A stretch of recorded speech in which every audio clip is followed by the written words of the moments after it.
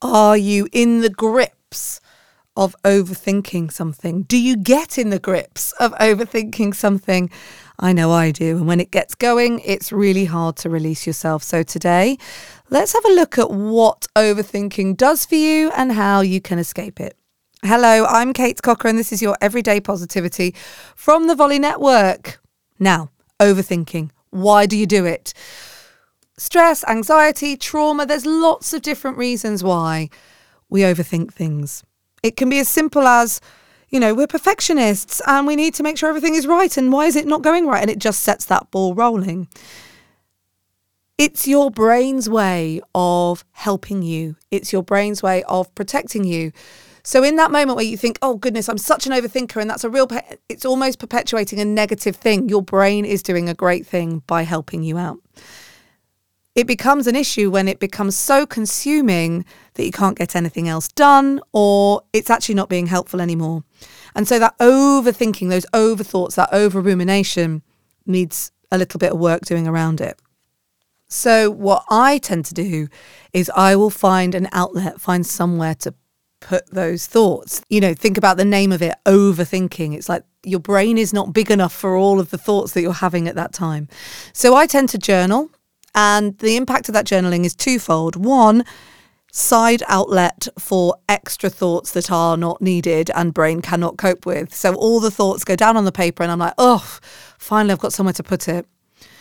And the second thing is that overthinking inspires you to catastrophize. And in that overthought, your brain can really build these thoughts up. So you can go from one tiny thing suddenly having an impact on a really big thing because your brain is in imagination mode and it's in that overthinking mode. And by writing it down, I get to see what my thoughts are, and I can then go, okay, let's see these for what they are. A, they're just thoughts. They're not real, because your brain is very clever. It will allow imagination to be real and release all the emotions that go with it. And then once it's written down in front of me, I can see what is real and what isn't. And I can start to filter out what it is that I actually need to do to help the situation. Once I have got there, in fact, even before I have got there, what I am aware of is those catastrophizing thoughts, that overthought, impacting my sympathetic nervous system. So that's your fight or flight. So you're going to feel stress and anxiety from the stress and anxiety that is driving the overthought. And so one thing that we need to do is calm that sympathetic nervous system and get into the parasympathetic nervous system. And to do that, there are a number of techniques, aren't there? You know them. It's breathing. It's meditation. It's becoming present. It's about pulling focus into the now rather than the what might, what will, what should, what could happen thoughts. That's the future, right? And a future that you probably have imagined at this point.